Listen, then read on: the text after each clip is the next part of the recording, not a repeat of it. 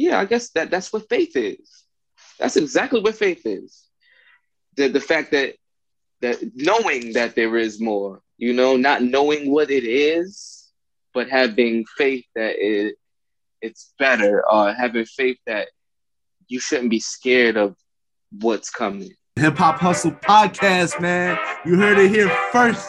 He's not playing. Aaron's not playing no fucking game. Oh, don't threaten me with a good time. You got your ear to the streets, man. Much love to all the people down under. And make sure y'all follow the Hip Hop Hustle Podcast, man, because they're giving y'all nothing but the real shit. But yeah, man, appreciate the intro, bro. Yeah, let's do it, man. Let's kick it off. Shout out to the whole Hip Hop Hustle Podcast. What's up with it? There we go. Welcome to the Hip Hop Hustle Podcast.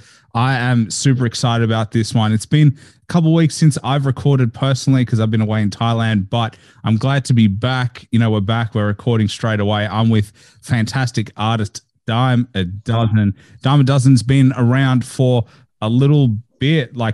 He's been rapping for a long time now. I think you've been an artist for over 10 years. I've seen that you've been dropping music, but you've been working on your craft for over 10 years, and you used to be part of the group Phony People. Then you went on your own. You were signed to Atlantic Records. Done, especially 2022, you've released tracks like Players Only, Gods of the City, and his most recent album as well was a second iteration of Ghetto Olympics. So that's Ghetto Olympics 2. So he's got plenty of stuff out there, including collaborations with artists like Joey Badass, Capital Steez, and personal favorites of the show, Flatbush Zombies as well. So, man, it's been a pretty impressive career thus far, and I'm sure you still got plenty to go. Oh, yeah, man. Well, first of all, thank you for having me. And shout out to Australia, man. Definitely a place I got to get to very soon. And yeah, man, just, over a 10-year career for sure. Just been, getting my creativity out. It's really started through the internet. The internet has definitely kept my legacy alive. I got a lot of history in these cyber streets. Yeah, for sure. Well, something I saw that was really interesting to me was that you had a deal with Puma. Is that right? Oh, yeah. Yeah, I was signed to Puma for about 4 years as the brand ambassador for the East Coast. So at the same time, we had Casey Veggies on the West. We had Rocky Fresh for the Midwest. We also we had Vic Mensa, Meek Mill with us. Yeah, so I was with Puma for a little bit. That was a great experience being endorsed by one of my favorite sneaker companies growing up. Well, I mean, how does that come about? Do you just get a call one day? What happens? Because I think everyone, I personally, that's a dream for me, is if they were to come up and be hey, do you want a sneaker deal? Let's do a sneaker collab. I'm sure so many kids are they see all the sneaker collabs that are around right now. But how does that come about? How did they contact you, or did you contact them? How did that work? At that point, I had been dealing with the whole Warner Brothers Records system.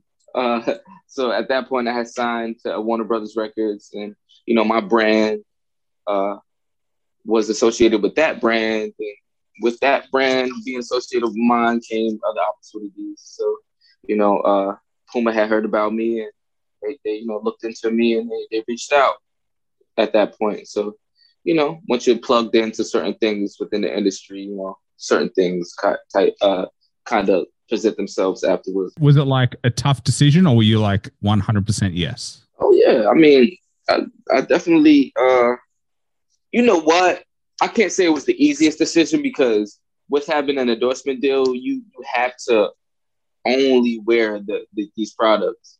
So it's wearing Pumas only was kind of a challenge, but that also helped me find out about how many collabos Puma did themselves. They have so many collaborations with Alexander McQueen and Bait, and so many dope, collabs. So I wasn't always wearing the same old, Pumas. So at first I was a little skeptical, but when I got in and I got in and seen how much like they had to offer, I was with it. Did you only have to wear the sneakers, or did you have to wear like Puma everything? Oh, Puma sneakers were mandatory, but I couldn't wear any like competing brands. Like I couldn't wear no Nike. I couldn't wear no Adidas with my Puma. So I could wear like designer things, but any competing brands on my top or like bottoms were not a go. Not gonna lie, that would have been rough for me because I love Air Force Ones. Like Air Force Ones to me are like one of just my favorite shoe. They're so comfortable. The design is like classic design, but like if you got rid of Air Force Ones, Air Jordans, I'd be like, man, again, tough choice. Yep, I had to make that sacrifice. But then again, like I said, like the little high fashion collabos, it kept me interested because, different flavors. I wasn't missing the Jordans. I had like Trinomic Pumas, some Alexander McQueen, bait Puma, like shit. So I didn't miss out. Okay, I think I would have built a collection in the background. Like I would have bought all these like sneakers so that when the deal's up, I can wear them again. Like that's probably what I would have done to make sure that like, because otherwise I would have gone crazy. Like, yeah, it's cool if you can wear all the Pumas and you get all the collabs, but at some point, like you're like, damn, there's so many cool sneakers out there that I just want to have. Oh yeah. I'm definitely got my collection of Pumas, but like right now, just like you're talking about Air Force Ones, those are the staple. So, because that deal ran for 4 years, you said, what was the, because that's a pretty long deal, a 4-year deal with a sneaker company, with a apparel company. How did that come to end? Like, what was the conclusion of that? Did it just run out and they were like, all right, let's part ways? Like, what was the ending of that? I feel like at that point, Puma had went into a different direction as far as who they wanted to represent their brand. I think this is like the years of Rihanna coming in. So like when Rihanna was like big, like I feel like she was the creative director or something like that, so she came in. I'm sure like a lot of the budget and a lot of like the attention went towards like having Rihanna, because these brands really just associate with you to kind of like, widen their audience. Even though they're big brands, like they do understand that, us as young artists coming up, we have our own fan bases. The things that we think are cool are going to influence our fans and people that listen to us. So, of course, they reach out and, they want you to be associated. But, when Rihanna, like an artist like Rihanna comes through, it's like, yeah, we can wrap up our deal. We about to, focus more on this big, huge entity that's going to bring us even more. And then you see even after those years, like they had like Jay-Z dealing with the company, Nipsey Hussle. So, they continue to, co-sign artists and, spend their money wisely. They're buying influence, really. When you put it like that, buying influence, do you look at it like it's kind of weird in a sense that a company essentially buys influence? They see success in someone and they kind of just buy clout. Like, I don't know, it feels like we look at it like hip hop is this commodity of like, it's such an important culture in history, such an important culture in music. And then you've got these companies who are trying to really monetize it and take advantage of it to obviously grow their own brands. But at the same time, they put money in the pockets of the artists. So it's like this weird place that we're in. Yeah, I mean, it's happening all the time, it's like a constant pimping whole situation. It's like, but as a young artist, you kind of don't look at it that way because kind of the smoke and mirrors kind of make you attracted to this whole being used thing. So it's like, as me as an artist, as I grow older, I look back and I realize certain, tactics that were used to, get us as young artists on board. Like, even with labels, like the whole facade of, this label is gonna, bring you signing to a label means you made it. Like that in our heads growing up, that was kind of how it was presented to us. And I feel like that was kind of for a reason. It was like, okay, you signed a deal, you made it. But at the end of the day, it's like, what type of deal are you signing? And a standard deal is really just, something that's gonna, have you in a bind and not be in your best interest. So it's like, if that's the standard, it's like, was it even like good in the first place to even like get a deal? Or like, the business is a lot to it. So it's like, as a young kid, you kind of just blinded by the flashing lights, but it's so much deeper. It can get so tricky, and it can end up, not benefiting you in the long run. Yeah, it is weird because I've had these conversations before of like, 360 deals of these deals that are just, they own the rights for a long period of time. They're trying to recoup on their investment. And if your album or your project doesn't do as well as it's supposed to, then the label gets annoyed. And it's got all these like clauses, and it's all this like, this legal jargon when you're coming up, all you focus on is the art, the hustle, the distribution. Like all you want to do is just focus on that, but then it just gets amalgamated and brought into this world that no one ever talks about, really. Mm-hmm. Yeah. It's the industry for you. It's like, I feel like it's like a world of sheeps and shepherd, or like wolves and sheep. So like, I feel like there's more sheeps than anything is what I'm kind of trying to say. And I feel like there's wealth in being a controller of the sheep, and kind of keeping them uninformed, So it's like the glitz and glamour is kind of blinding the young artist, while, behind the scenes, there's so much more that is important. And the shine and all the shit that they show on Instagram and on TV for years, it's like, it's just to lure you in. I think there's a difference between being wealthy and being rich. And I think that the people who run the business are wealthy and the artists are rich. And and to be honest, myself included, when you look at all the artists, you're like, man, I want to be rich. But what you should want is to be that, like, that wealth for a long period of time of like, you've got sustained money. You can look after generations of your family, rather than I'm rich for 10 years and then I've got other people controlling my money. I got other people telling me what to do. I got other people controlling my business. And then 10 years, my career is over for whatever reason.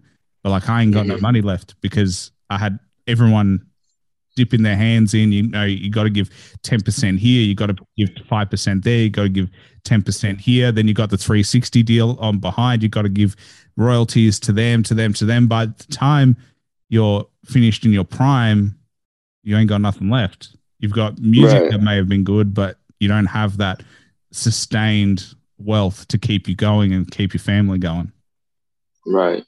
And that's, I feel like that's the game, just exploiting the moment.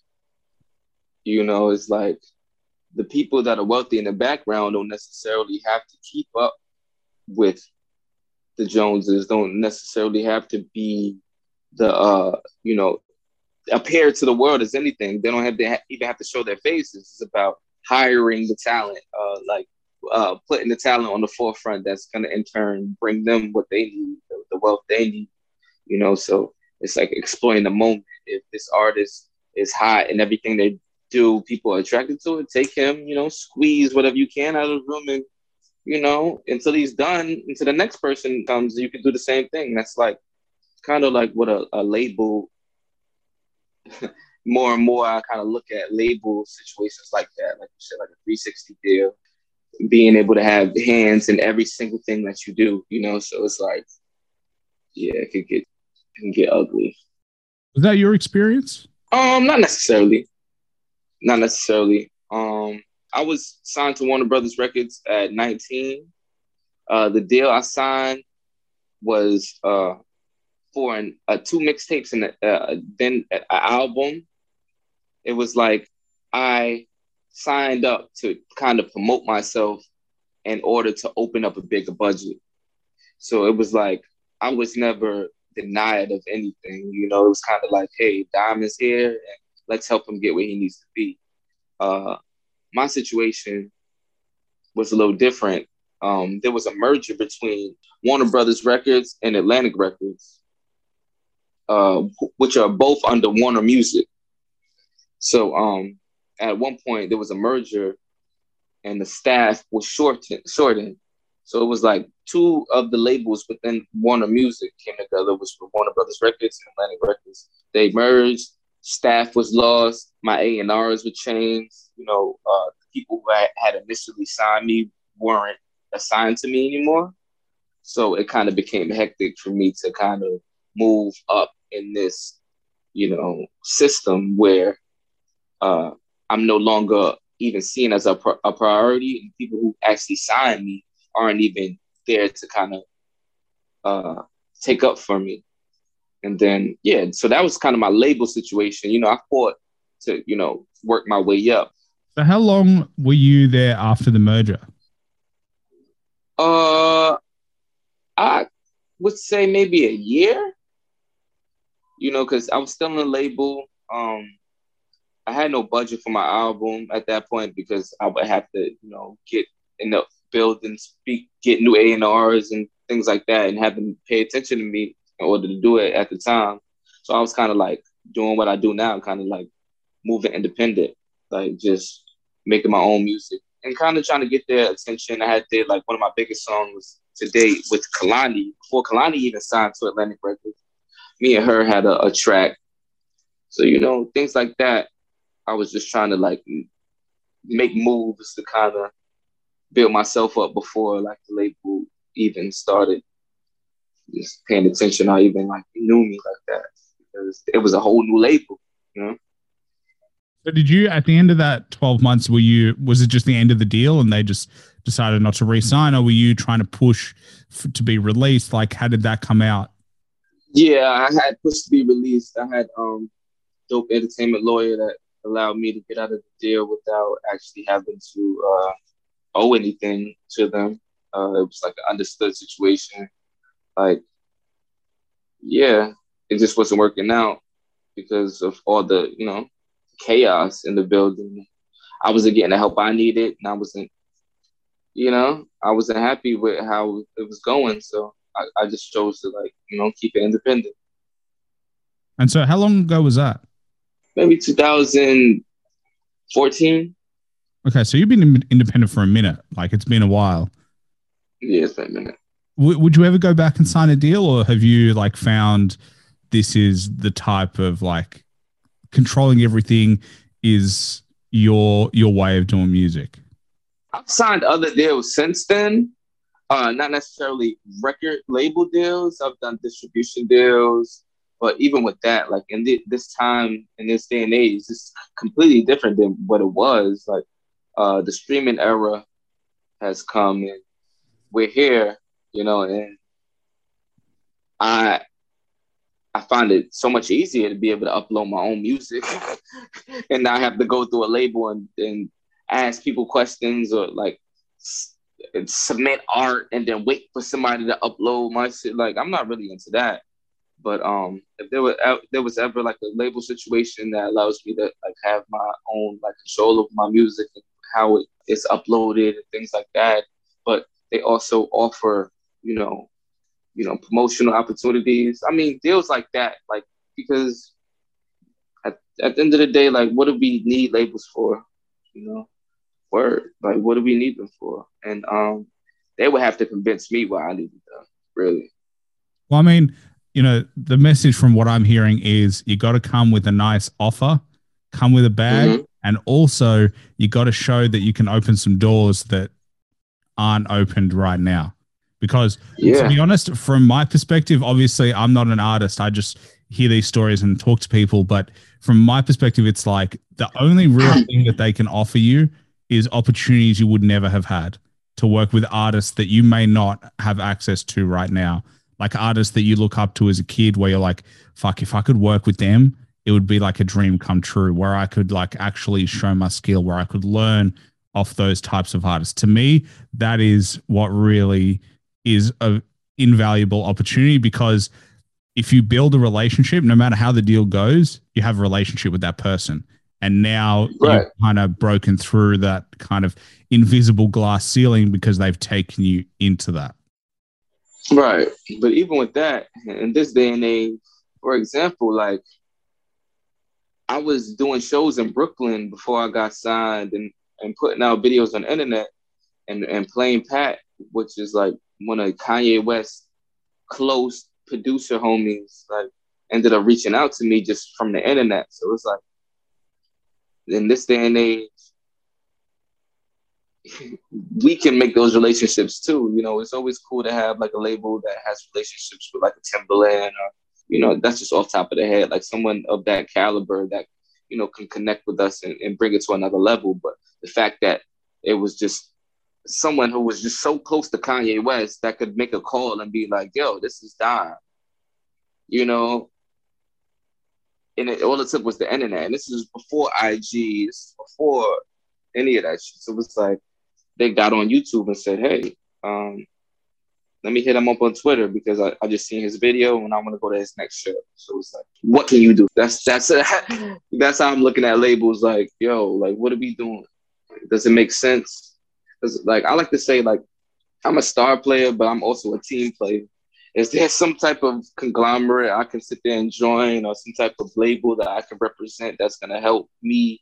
Just like you will be buying my influence, and I will be associating myself with your brand and being under your brand. You know, I'm kind of signing up to be associated with yours to make myself bigger. So it's like, what are we doing? Well, I think that's why we're seeing a lot of artists start their own labels. A lot of artists, Right. you know, go independent. A lot of artists go, you know what, with the way the music industry is right now, I can do it all myself. Like, I don't need someone to spin my tracks on the radio. I don't need to have relationships with all the DJs. Like, I can have relationships with them, but like I can also distribute myself. I can also find features, you know, I can book them myself. I can do the distribution. I can make videos, music videos. Like, making music videos is as easy as it's ever been. Like, it's still fucking hard, but like, it's you can still do it. Like, you can buy a mic, you can buy, you know, the right cameras. You know, I do this podcast independently. I don't need anyone to fund this. So it's like, you know, now is easier than ever. It's just about actually committing to doing it all yourself. I think that's the challenge, is like, it does take a lot to be your own artist. It does take a lot to do everything your own, because if you're not willing to do it, then it's not going to work. And you might as well sign to a deal, because they're going to do it for you. They're going to do distribution. They're going to do marketing. They're going to do all of that, but your music may just not be your own. That's the problem. Where you can't move how you want to move with it. You know, you got to have people sign off on your stuff. It's like, I'm not into that. But yeah, you know, you definitely got to put the work in as an independent artist. You know, I'm still building my structure completely. You know, I definitely have a foundation of, you know, people and that, you know, keep this thing going. You know, I got earlier, we probably weren't on camera, but my guy, V-Law is here, man. Like, you know, he's an artist as well. He's an engineer. You know, keep the vocals clean. You know, my voice sounded clear. So it's like, that's very much needed. With money montage, production, shit like that. So it's definitely, you know, a team is needed. So the fact that I'm able to, you know, have that on deck is a blessing. What I do want to know is, like, is there anyone that you have right now as like someone you really want to work with? Like, is there anyone right now that you're like, you know, I've worked with some cool people. I've worked with some artists that, you know, perceive themselves as, I've worked with so many amazing people, but is there anyone that you're like, I feel like my vibe would work with this person? Like, I feel like we would just make a dope track. I don't know. Off top of the head, I just thought Jaden Smith for some reason. I like Jaden Smith. You know, for that is the last person I thought you would ever mention. But like now that you Yeah. say it, I feel like it'll work. Yeah, I like his energy, but yeah, I'm really into like the Kendricks. Like I've been a big fan of Kendrick for a long time. I've always wanted to work with Kanye. Uh, I was a big fan of Eminem growing up. Uh, Jay-Z, I've always like wanted to be a part of like the Rock Nation, Rockefeller, just being from Brooklyn, that's like something that you always like you aspire to be growing up and seeing Jay-Z have his own like empire. You kind of want to be a part of that. Yeah, those are like some artists I would like to work with, but nobody that stands out so much right now, like that's out right now. Yeah. I mean, I think, everyone would love to work with people like Jay-Z, people like Kanye. They're like, once they put you on, it's like you're legit. They like give you the credit. And I know I agree with you with Eminem. Like I've loved Eminem when I was a kid. 50 Cent was always the first person I ever listened to, but like, it would be interesting to work with those artists to see what they are actually like in a studio, as opposed to just like, what we see in terms of what they put together. Like I'd love to be in that room with them and see them in their creative process and like soak it up and be a sponge. Yeah, I mean, most importantly, that would be beautiful for me because,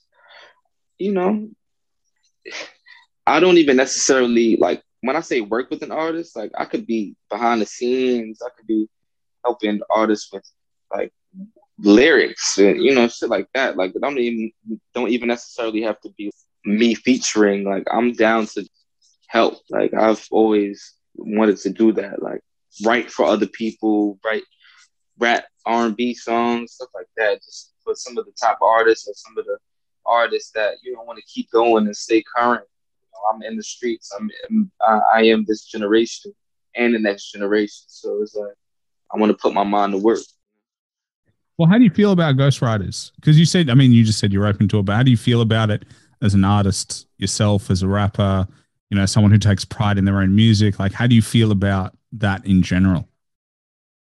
I mean, as an MC, I take pride in writing my own lyrics, but I look at certain pop acts, like a Beyonce, certain acts like that kind of, need, or, with Adele, like people that kind of use a team of writers to enhance their work. And I understand it. It's like the World Olympics. It's like no team, Olympic team or championship team wins solo. It's kind of like they're presenting this big brand. The Brooklyn Nets is just like Beyonce. You feel me? Like a better example, Jay-Z is like the Brooklyn Nets. It's like it takes a lot of people to Brooklyn Nets is like Beyonce because it takes a lot of people to kind of like bring her to life, like bring her, whether it be her makeup, whether it be like her writers, whether it be like it takes a team of people to help her brand shine. So it's like, yeah, I totally understand what a ghostwriter can do for a pop act. But if we're getting down to like the essence of hip hop, you might get looked at a little sideways if you're not writing your own lyrics, and as an MC especially. I mean, there are a lot of people who don't write their own lyrics and they're doing well. Yeah. I mean, people like Cardi B, Dre. Kanye doesn't write all his own lyrics. Dr. Dre has never written his lyrics. That's not what he brings to the party. But like, there are a lot of people who have ghostwriters, but it's interesting now that like, it's almost, you get to a point where your career is at a point and it becomes accepted. You know what I mean? Like it becomes like, all right, you're this big. I cannot expect you to write all your own lyrics because you don't have the time to do it all. Yeah, and especially when like you're more of a production act, like a Dr. Dre or a Kanye West. Like, these guys are known for their sound. The lyrics, are complimentary, but I feel like Kanye West in the whole is just a sound. Dr. Dre is a sound. So it's like when other artists come into that world and help, enhance that sound, it's just, it is what it is. It's not, I don't feel like it's any knock to them because they are just minds that produce music, not necessarily MCs that came from the New York battle b-boy. Like me, I'm an MC, I'm an artist from New York. That's my essence, you know. So for someone to like say I have a ghostwriter and, you know, I was in the hallways, I was in the middle of the street battling people, you know, I was in ciphers, you know, I was battling people twice my age. That's where I come from. Don't insult me and say I got ghostwriters. But some people, I can understand why they get passes, because it's like Dr. Dre ain't no lyricist, you know? Yeah. And to be fair, you know, and I say I'm kind of like you. I kind of look at it both ways, because I'm like, it depends what you bring to the party, because like, you know, some people are sound people and they cannot put lyrics together. Some people are lyricists. They put lyrics together. Some people are performers. And sometimes you need everyone to work together to build like that brand that we were talking about, that like, you know, just because I'm a good lyricist doesn't mean I want to perform. And just because I'm a good, you know, performer doesn't mean I know how to put a beat together.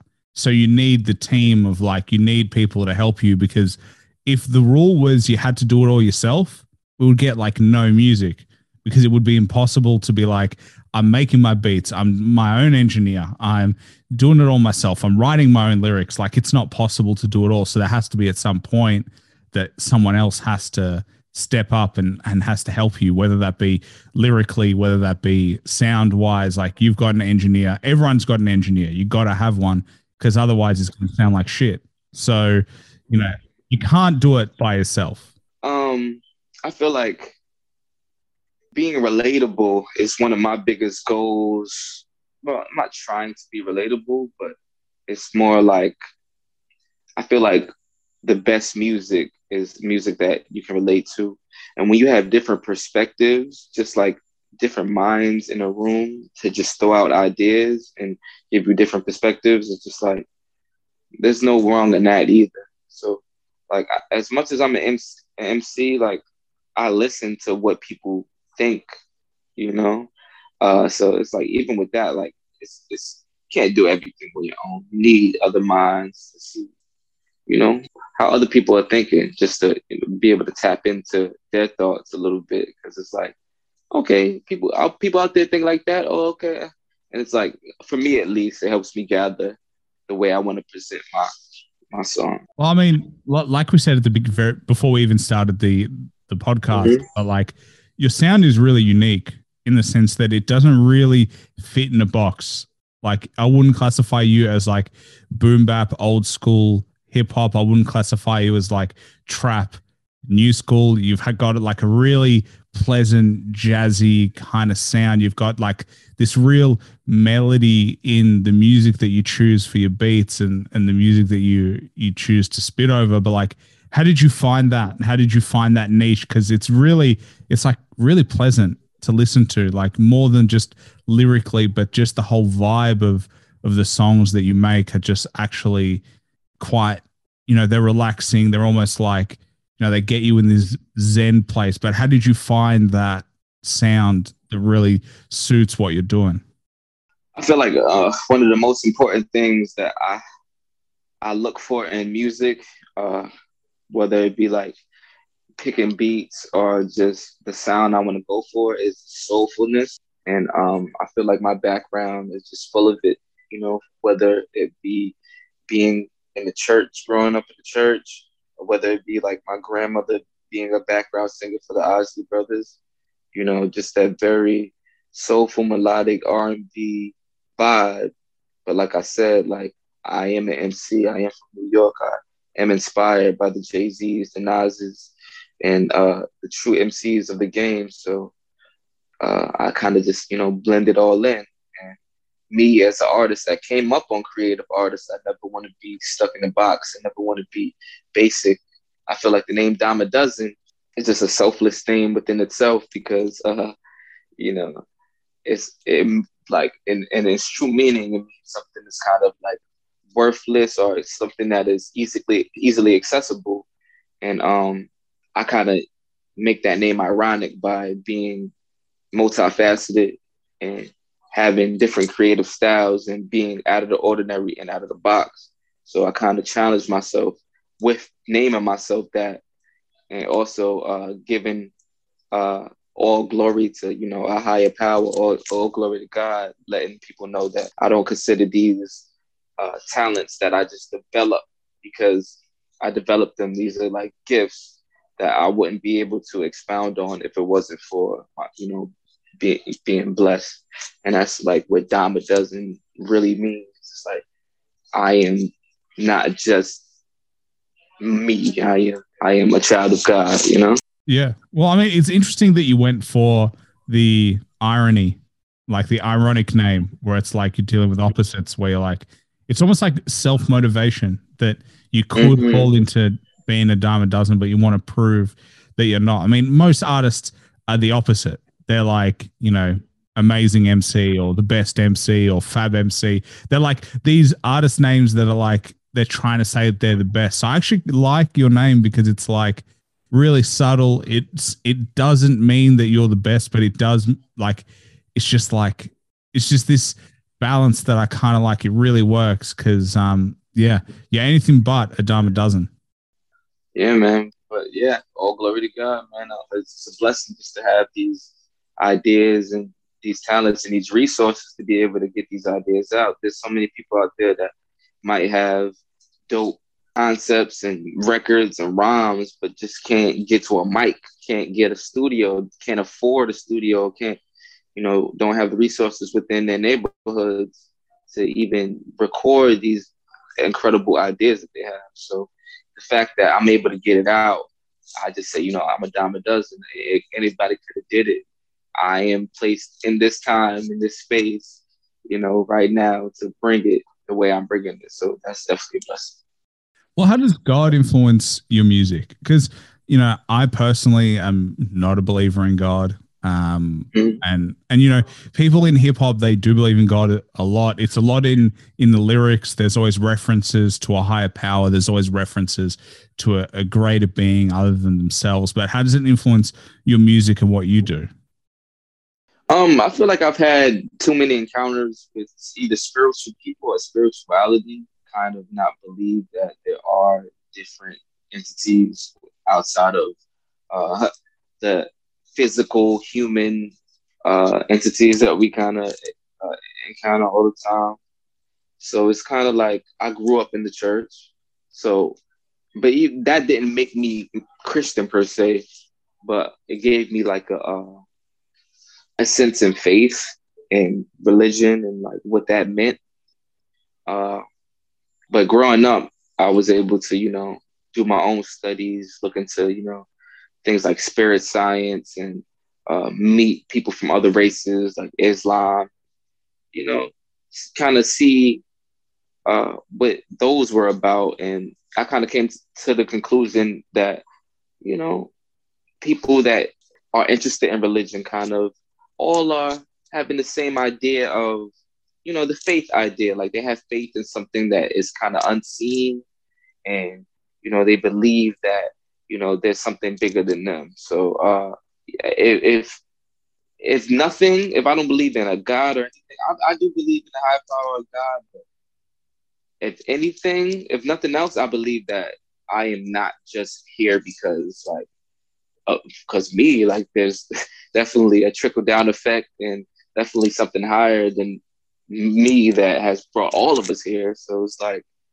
hey, you just got to give praise to, whether it be the universe, whether it be, it's something bigger than just the human race. That's how I feel, so definitely got to have some type of gratitude and appreciation for whatever has us here. Does that, for me, does that make it easier for you to create that feeling of like there is more than just this? I guess you could say that because it's kind of like an installed attitude or installed feeling within me. There is more. Yeah, I guess that's what faith is. That's exactly what faith is. The fact that knowing that there is more, not knowing what it is, but having faith that it's better, or having faith that you shouldn't be scared of what's coming. you know, it's going to be joyous, you know, that things in the future are going to be better for you. That, like, even in church, like a preacher preach that to you while, you know, while you come in there. It's just about like uplifting your spirit, you know. So it's like to have a sense of faith within yourself and be able to lift your own spirits in bad times, and know that the future is better, you know. It definitely helps me create music. Yeah. Because like I would have quit already, you know.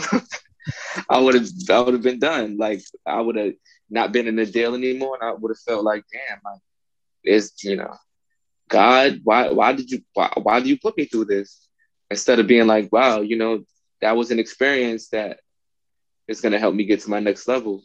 And I've seen it through example. Like everything that has happened to me has prepared me for my next level, you know. And I still have faith that I'm a brand new artist, and I can still be a brand new artist, and I feel better than ever, and I'm making the best music I've made. So it's like, it's only continuing to get better. No, it's interesting because like you say that the faith in God helps you move forward. It's like it keeps guiding you. And it's like, to me personally, I'm like, I have faith in myself in a way. And that's what it is to me personally, is like, you know, whether the trials or tribulations, but you know, at the end of the day, if you don't quit, that you're going to make it happen. That all it is, you know, the continual grind. And I don't know, for me personally, it's like something that I have always been like, take accountability for everything. And I think a lot of people like to blame other external factors, I think. And, you know, whether it be religion or otherwise, you know, a lot of people like to point fingers and go, you know, I didn't get that because of this person, or I didn't get that because of this. But like, I think for me and every successful person I've ever listened to, they're like, if you take accountability for your own actions, if you take accountability for what you're putting out there, then you will be in control of your destiny at the end of the day. Yeah, there are people that influence what you get, but if you take accountability and you try to make yourself the best person or the best artist or the best at whatever pursuit you want to pursue, then inevitably over time, you will see success.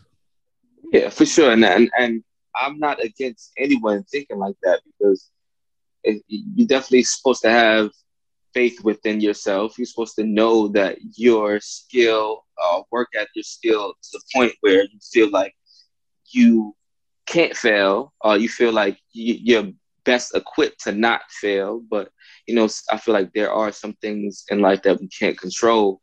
And when we work our hardest and we miss opportunities, and certain opportunities end up being better for us than others, like, you know, we can call it coincidence, we can call it alignment, we can call it energy, you know. But at the same time, I could sit there and work my hardest to become the best me, but there's certain things that kind of unexplained, or situations that kind of occur that kind of lead us into our best situations. And I feel like my faith has kind of prepared me for that. It kind of excites me for my new levels, because it kind of always happens like that. And it could be like manifestation power. It could be God. It could be whatever. But like, I just look at it as like me having faith within my talents, of course. But I feel like my talents aren't all me, because like I didn't have to be this man. I didn't have to come into the earth this way. I didn't have to have this voice. I didn't have that mind. So I feel like I can't take all credit for me, you know? Yeah, I get it. I mean, it's interesting because regardless of how I feel, you know, the whole God, religion analogies, the whole metaphors in religion and how it connects to the artistry of hip hop is really cool.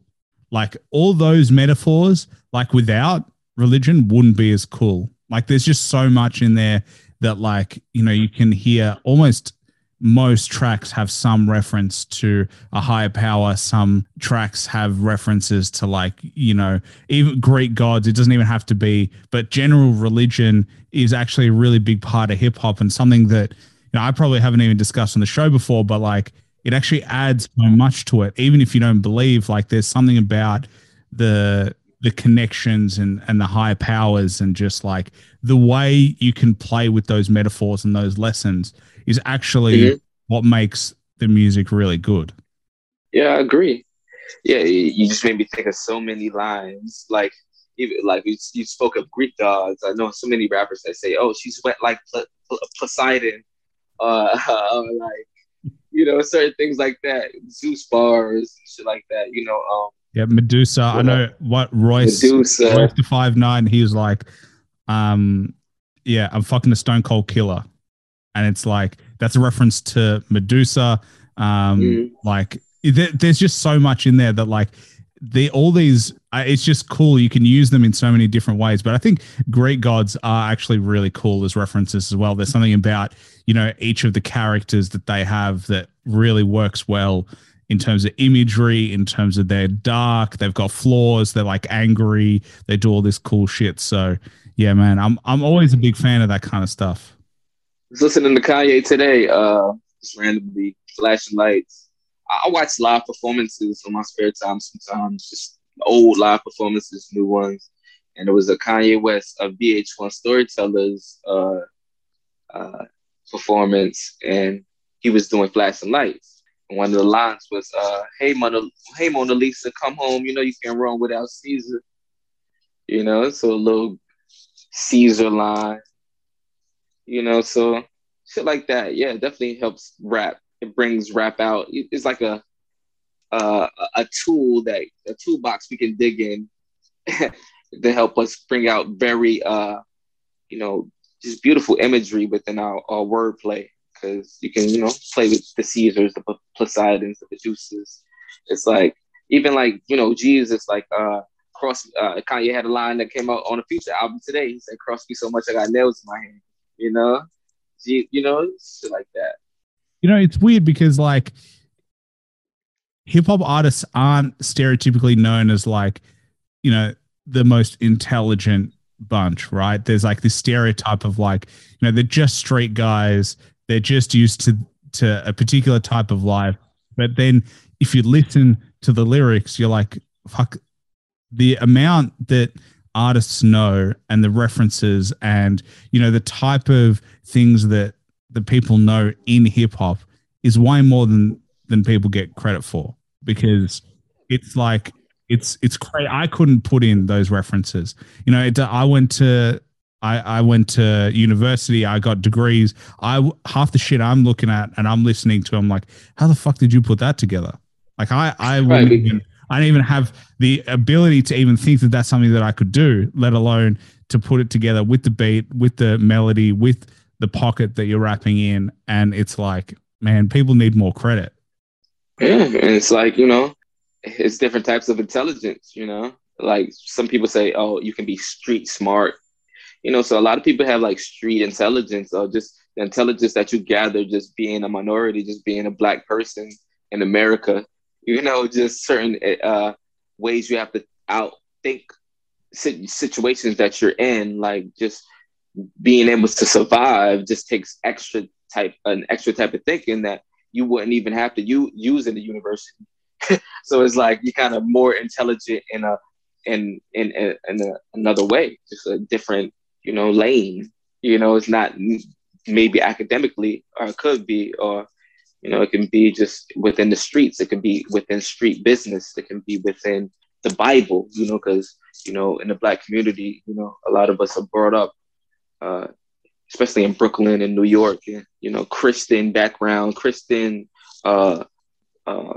tabernacles, and just the whole Jesus, just the Jesus vibe, so it's like we get it all out here. So it's like we might be more advanced in church, but maybe not books, so it's like what's interesting is that I was listening to 50 Cent's audiobook, and he was like, what made him successful in business was that the business world is very similar to the streets. Yeah, I listened to that book too. I listened to the audio book. Yeah. Yeah, Hustle Harder, Hustle Smarter. It's honestly such a good book, but it's interesting because it's like, it is like the streets. It's just polite.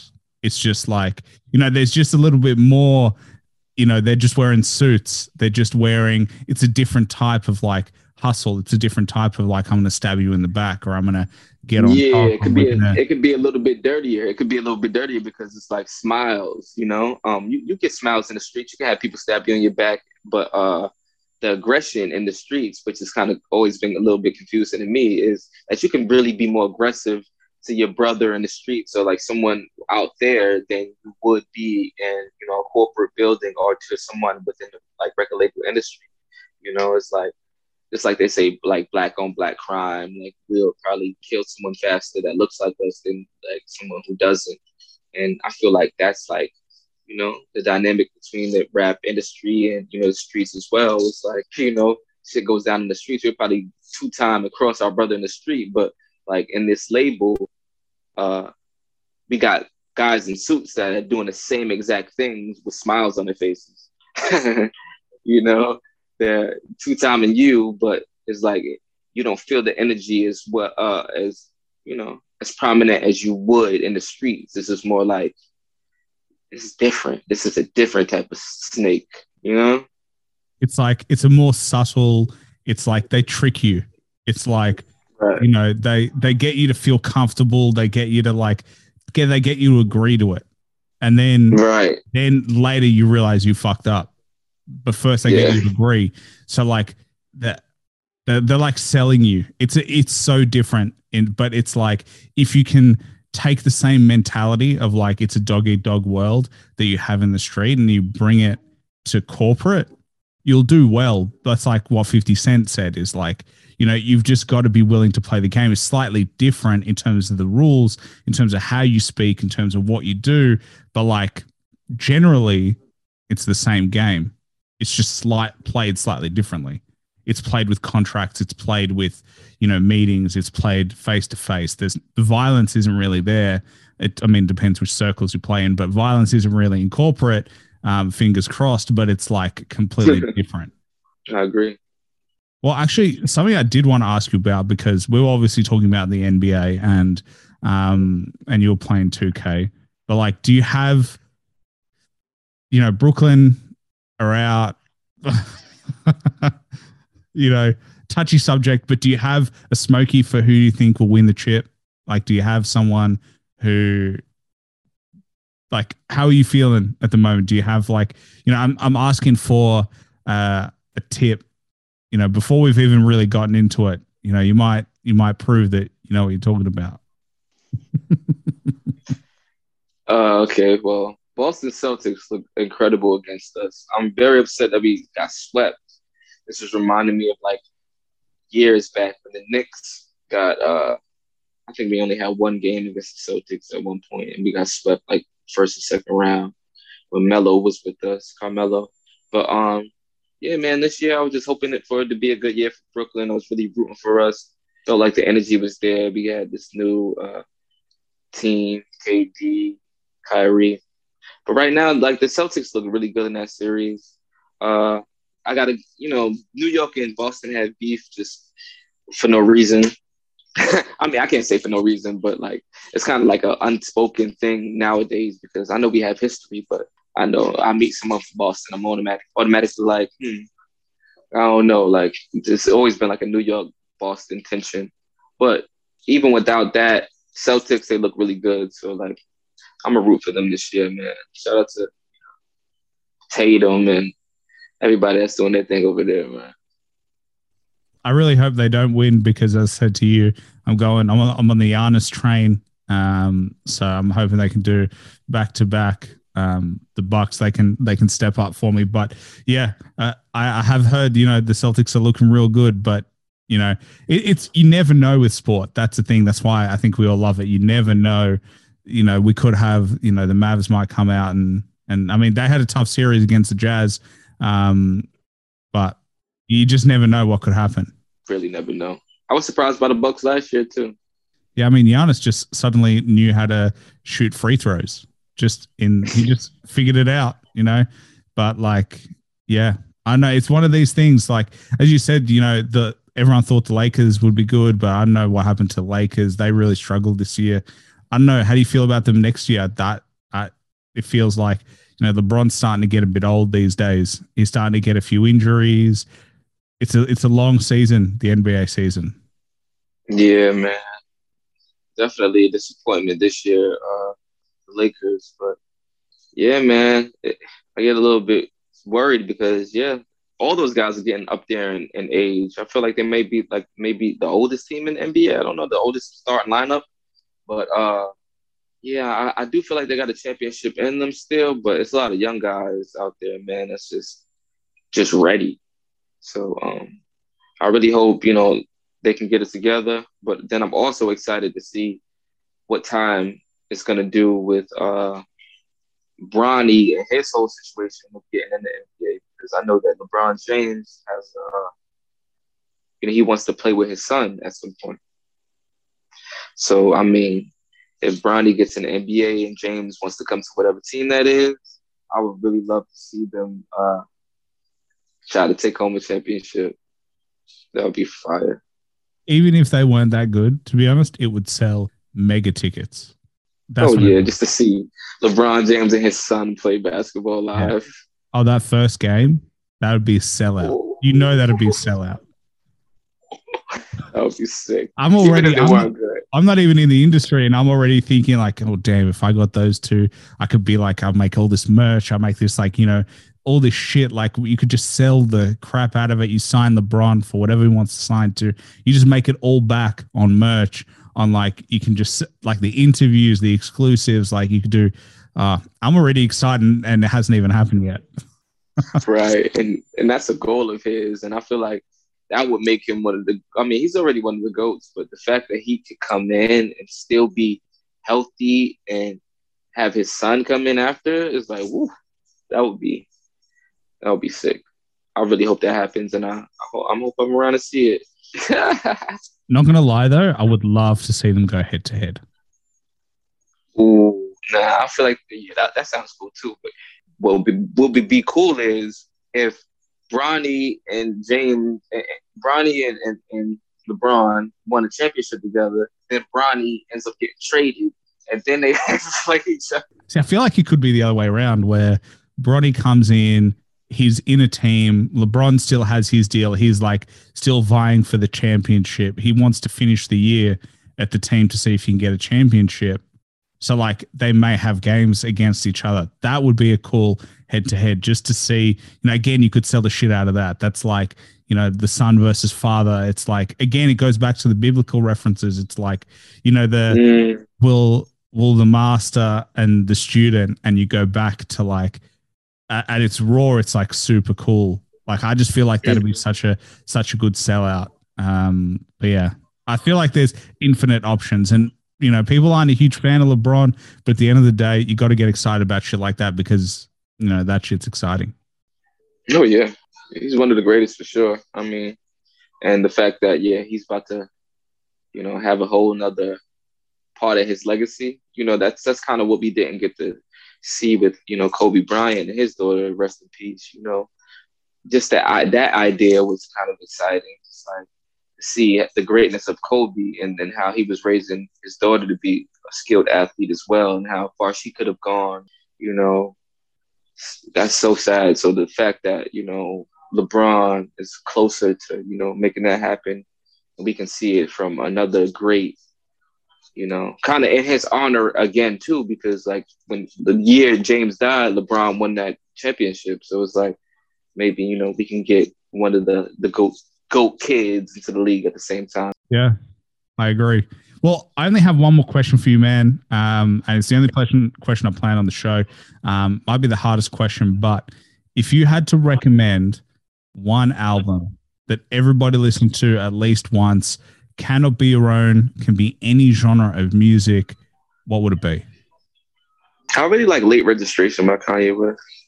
I agree. I think it's a great album. Sonically, it's really good. I think he does put it together so well. And I don't know, how do you feel about Kanye these days as opposed to, what he was doing at the beginning? I feel like everyone loves the OG of the legends, but how are you feeling about where he's at as an artist, where he's at as an individual, and where it's headed?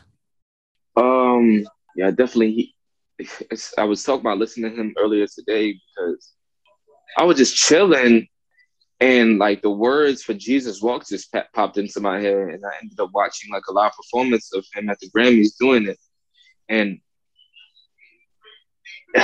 he's just done so much iconic shit, and it's just like, even when you get down to like the lyrical content, just like, I know that like we said, like producers, they kind of got writers, and we kind of accept them. Like, I think maybe Ron Fest helped him with this line, or maybe Ron Fest wrote these lyrics. But like, even the beginning of Jesus Walks, what the Midwest is: young and restless, for reckless niggas might snatch your necklace, and next these niggas might jack your Lexus. It's like such a MC's lyricist cadence, and it's just like, to bring that into the game as a song that's about Jesus, a song that's like not the norm. Just, yeah, man, like, he's always been someone that's created timeless music, and it's taken that time for us to kind of push forward. It's kind of like the oldies were to us, like the old school songs that, the Marvin Gaye's and the Isley Brothers and groups like that, artists like that used to make. Like, those songs are timeless, even though it's 30 years later. Now we're seeing like Late Registration and Graduation. And as these become 15 and 20 years old, we're like, damn, this shit still fires. So it's like we're getting our oldies, our oldies, and Kanye West is a part of that, and Kanye, nowadays, I feel like, he's keeping it pushing. He's still staying creative, still being an influence, expanding his influence to fashion. He's took over with the sneaker game.